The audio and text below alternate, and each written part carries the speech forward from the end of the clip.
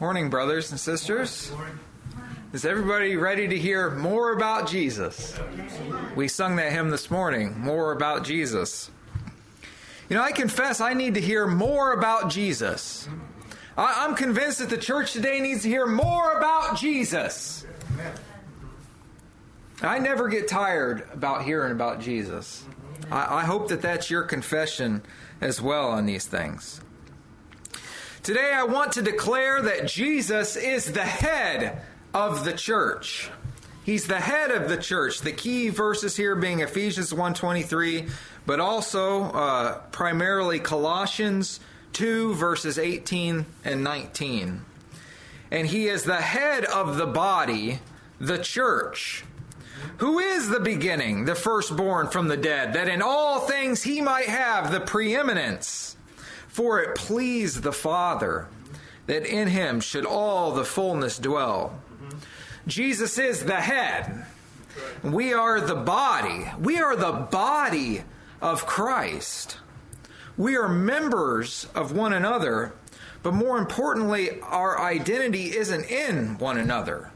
Our identity is in him. That's right. Think for a minute about your own body. How does it work? Each part of it serves a different function.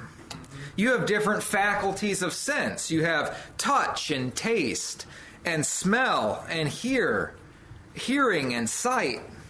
You have different capacities to walk and to carry and to hold and to utilize and to jump and climb and run and interact. But these faculties and capacities are not in every single part of your body. For example, the eye can't hear, but the ear can. And the ear can't see, but the eye certainly can. The hand can't walk like the foot, and the foot can't grasp like the hand. The arms can't stand like the legs, and the legs cannot carry like the arms. This doesn't mean that one part is better than the other, or in other words, any less needful. You need every single part of your body. If you've ever been handicapped for a specific amount of time, you know what a great hindrance that can be if just one part of your body is handicapped.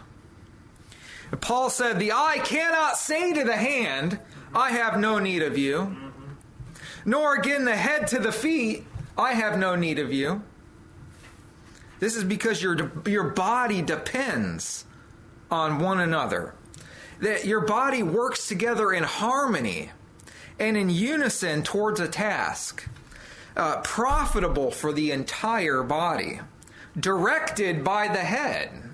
It is an interaction between your body parts or members towards a common goal. I'm going to give you just one example of such a thing. If your body needs nourishment, your stomach can certainly feel it. It can sense that. It's probably the first thing to sense that your body needs nourishment. It sends a signal to your head and says, hey, the body's hungry. Your head makes the decision to feed the body. Let's make something to eat.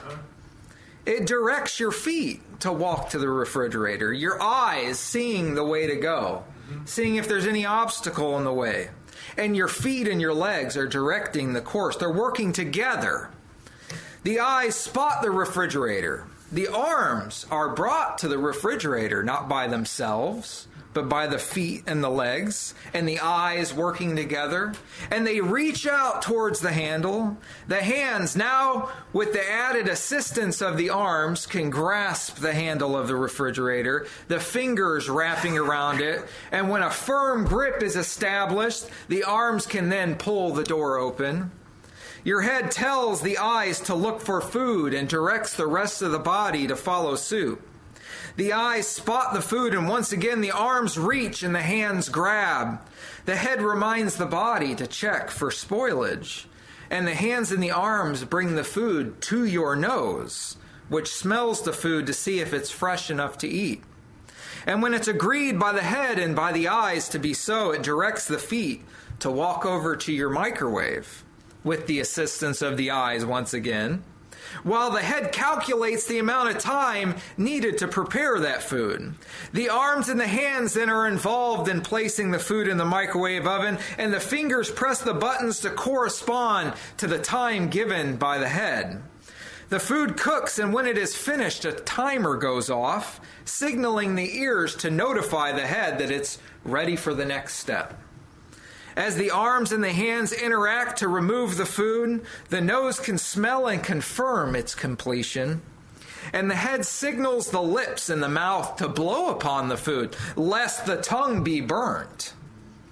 And when the hands and the arms bring the food to the mouth, the tongue tastes the food, which is then confirmed by the nose to be good and nourishing. And as it is eaten, the stomach is eased, and it sends the signal to the head that it is full. Now, I know that might have seemed kind of long and drawn out.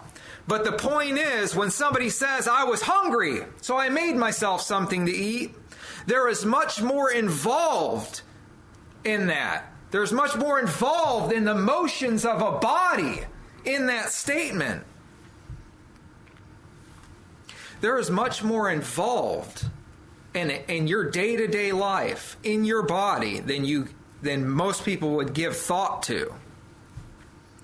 See this, I was hungry, so I needed something to eat. It involved a request to the head, and 12 members of the body working together in unison and complete harmony in a series of tasks directed by the head to receive the nourishment that the whole body needed. So when we say the church came together to pray for Brother Given, see, a lot more is involved in that than just what's on the surface of that statement. If the physical body then is so interactive and so knit together, and there's a unison there, then the spiritual body, which is certainly greater in every aspect than the natural body, must be then even more interactive and knit together. Now, I'm laying a foundation here for us to properly consider Christ, who is the head of the church. Jesus is the head of the church in that he directs the members of the body. See, there are members who can perceive a need. They can really perceive a need, and they may be the first in the body to perceive that need. And they make a petition to Christ, which is the head. And Christ then directs the members in a way that they are able to appropriate the grace of God, divine nourishment, to guard against external danger, to advance in the faith, for increase in knowledge. We are knit to one another as the body is knit to itself. Can you smash your foot without the whole body reacting to the pain? The eyes were not smashed, but now they are weeping on account of the foot. The mouth was not harmed, but it begins yelling and crying. Why? It's connected to the head. See, we're talking about Jesus is the head of the church. Now, we could certainly continue about the members of the body, but I want this to be the focus on the head. Jesus is the head of the church. We're directed by the head. See, we're united. There's unity not because we're focused on unity. There's unity not because we're focused on one another. There's unity because we're focused to the head. We're connected to the head. It's because there's a singular head in Jesus Christ that we're able to stand. You know, Jesus said, a kingdom divided against itself cannot stand. Amen. And so a church divided against itself cannot stand either. Yeah. A church that's looking to another head can't stand. You know, when I was a kid, there was an outdoor activity that we would do called a three-legged race at the daycare. And two children would stand next to each other side by side. There would be one here and one here. And they would tie the right leg of the one child to the left leg of the other child. and two teams would face off and they'd run across the field. And usually it didn't, especially if this was the first time you were playing this, usually the first time it wouldn't take more than 2 or 3 steps and they'd end up on the ground. Why? Because there were two heads essentially trying to control one body. There were two different minds. There were two different signals. See, there wasn't a singularity. But see, those children that excelled at that, they excelled at being able to run in unison with one mind. I'm talking about Jesus being the head of the church. See, we've been given the mind of Christ. 1 Corinthians 2:16. Jesus is the one directing the church. See, God has set the members in the body as it has pleased him. 1 Corinthians 12:18. And it pleased God that in his Son should all the fullness dwell. See, we're talking about the singularity. And he has set Jesus over all principality and power and dominion. In other words, it pleases God that Jesus is the head. Yes.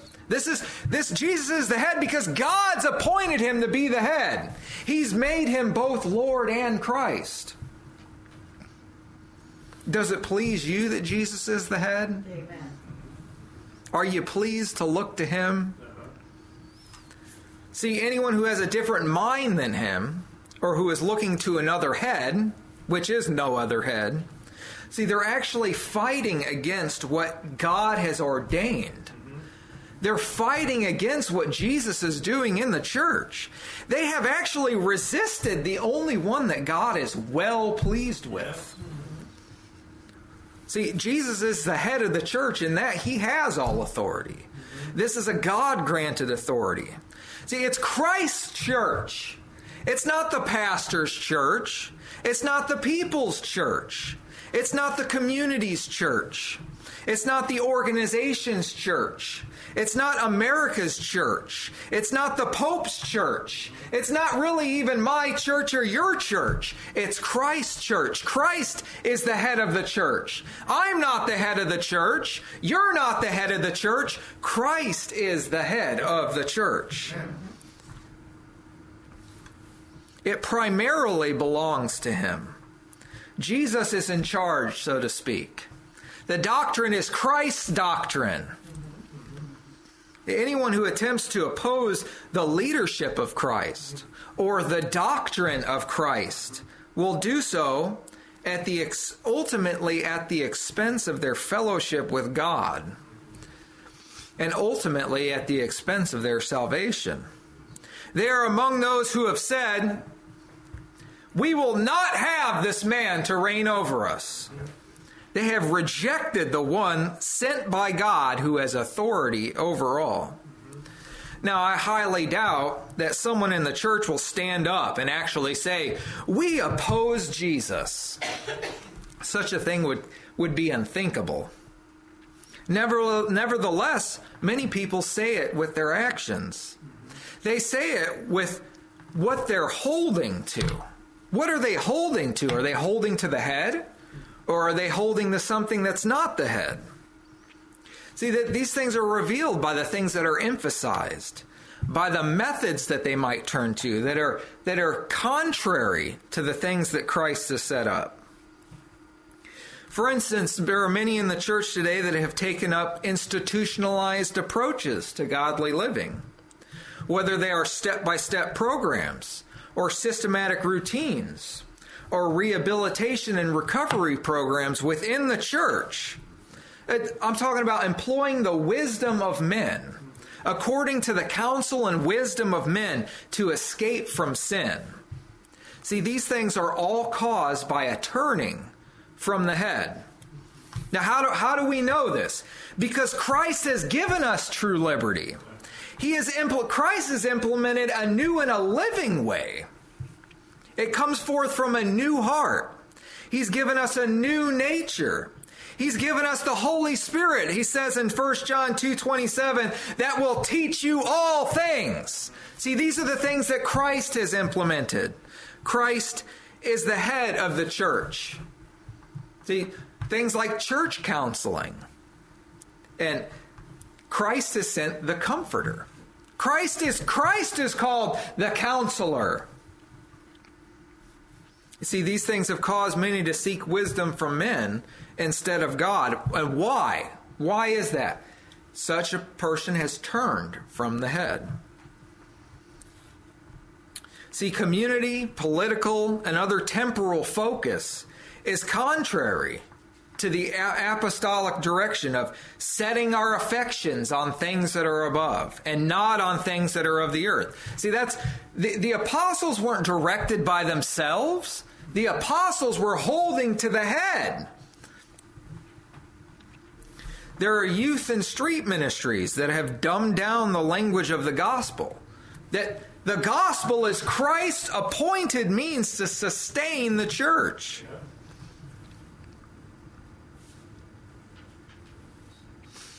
See, there's growth planning and church marketing. There are seminars that men are given on how to expand the church, how to grow the church, and there's all these how-tos, step by step. But remember, Christ told Peter, he said, "Thou art Peter, and upon this rock I will build my church." See, Jesus told the apostles, he didn't say make churches. He didn't say plant churches. He said make disciples. That's what he told the apostles, make disciples. See, these things and many others are contrary to the doctrine preached and lived out by Jesus and the apostles. So these things pull away from the head. He said, let no man beguile you of your reward. In a voluntary humility and worshiping of angels, intruding into those things which he hath not seen, vainly puffed up by his fleshly mind, and not holding to the head. That's the reason, not holding to the head, from which all the body by joints and bands having nourishment ministered and knit together increaseth with the increase of God. So if the church is ever going to increase, is ever going to grow, it's because they're focusing on the head. They're holding to the head. Increase is only possible to those who hold to the head, Christ Jesus.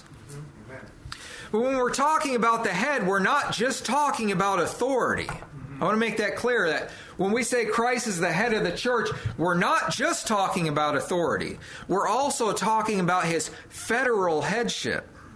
That is coming from, or descending from, or bearing the traits of Christ himself. See, we're his children. We're his progeny. As far as humanity is concerned, there are only two federal heads. There's Christ and there's Adam. Those who have descended from Adam bear Adam's likeness. And those who have descended from Christ bear Christ's likeness. And God has rejected Adam's race. See, Adam's race is composed of sinful flesh. That sums up Adam's race. But see, those who are in Christ are a new creation. It's a new it's a new breed of humanity, speaking as a man. If you are in Christ and in the church, there is no Jew or Gentile. There is no bond or free. There is no male or female. Why? Because Christ is the head of the church and we are in him. See, the ultimate distinction with God is Christ or Adam. That's the distinction. And God is not doing anything outside of Christ. So see, the church cannot focus on anything outside of Christ. So that's holding to the head. God's not doing anything outside of Christ. He's written off Adam's race, and he has given the Son the charge of bringing many sons to glory. See, Jesus has the charge. He's entrusted all things to the Son. See, faith is authored by Jesus, and he's finished. It's finished by him. Grace is dispensed by Jesus, along with wisdom and knowledge and understanding. See, Jesus is mediating the new covenant.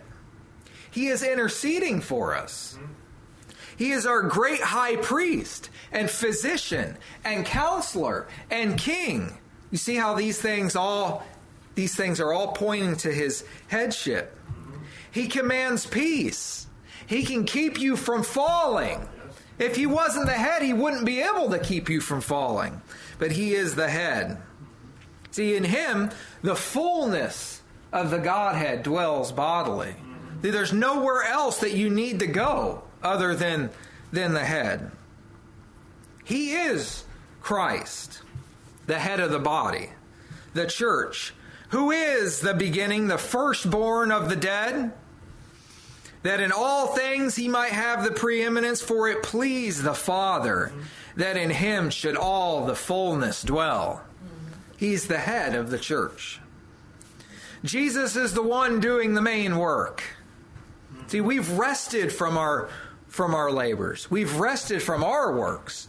See, our works of righteousness are as filthy rags. Right. See, Jesus is the head. He's God's primary worker. We follow him. Is there disunity? It's not time to focus on unity. It's time to focus on the head, which unifies. There's a unity in Christ. Is there confusion and strife? See, turn to the head, which nourishes, which ministers nourishment. We were made for each other, but we were made as an interactive body. We're the body of Christ. And one last thing I want to consider about this is Jesus is the head of the church like a husband is the head of the wife. Not in a domination kind of a sense, as in a nourishing, as in a loving, as in a caring sense. See, there is a reverent and a holy submission present to our relationship with Christ, as a wife's relationship to her husband. And as a husband's relationship to his wife, Jesus provides for and cares for and loves his church. There is no excuse for the church to turn away from the head. He's not a hard taskmaster. He's a loving and a nurturing and a caring husband. Like a loving husband, he has provided for his soon-to-be bride. He has even sent letters to the assemblies that were led astray, that they might endure and awaken and repent and redirect their focus. You can read them in Revelation chapter 2 and 3. Loving, caring letters sent by the head. And one day, brethren, we will be at the marriage supper of the Lamb. See, we are the bride of Christ. So focus on Jesus. Focus on his person. Focus on his working. See, everything that's in Christ is for our ultimate benefit because we are the body of Christ. He is the head. And I praise God that he's given us such an apt and capable leader, such a loving and wonderful Savior as Jesus Christ the Lord. Amen. The body of Christ is of Christ indeed, its members all centered in his unity. For God has declared Christ's authority, its doctrine from him, not democracy. Jesus is the head, the firstborn of the dead. For us he bled. Now don't be misled by those who trust in men instead. Be directed by and don't deny the Son in whom God's placed on high. In him confide, we are his bride, the ones for whom the Savior died. Draw near his side, in him abide. He is the head, that is no lie. He will direct, he will protect, and in that day will resurrect those who with this head connect. Eternal life, his bride, his wife. He made us new. His word is true. He's working through both me and you. There is no gender, Gentile or Jew, Let us keep this head in view. He'll make the increase evermore. He'll show us all about the Lord. He'll guard his saints and keep their feet. Through members working feeds his sheep. Jesus, the head, the firstborn of the dead. For us he bled. Don't be misled by those who trust in men instead. Be directed by and don't deny the Son in whom God's placed on high. Amen. Amen. Thank you, brethren.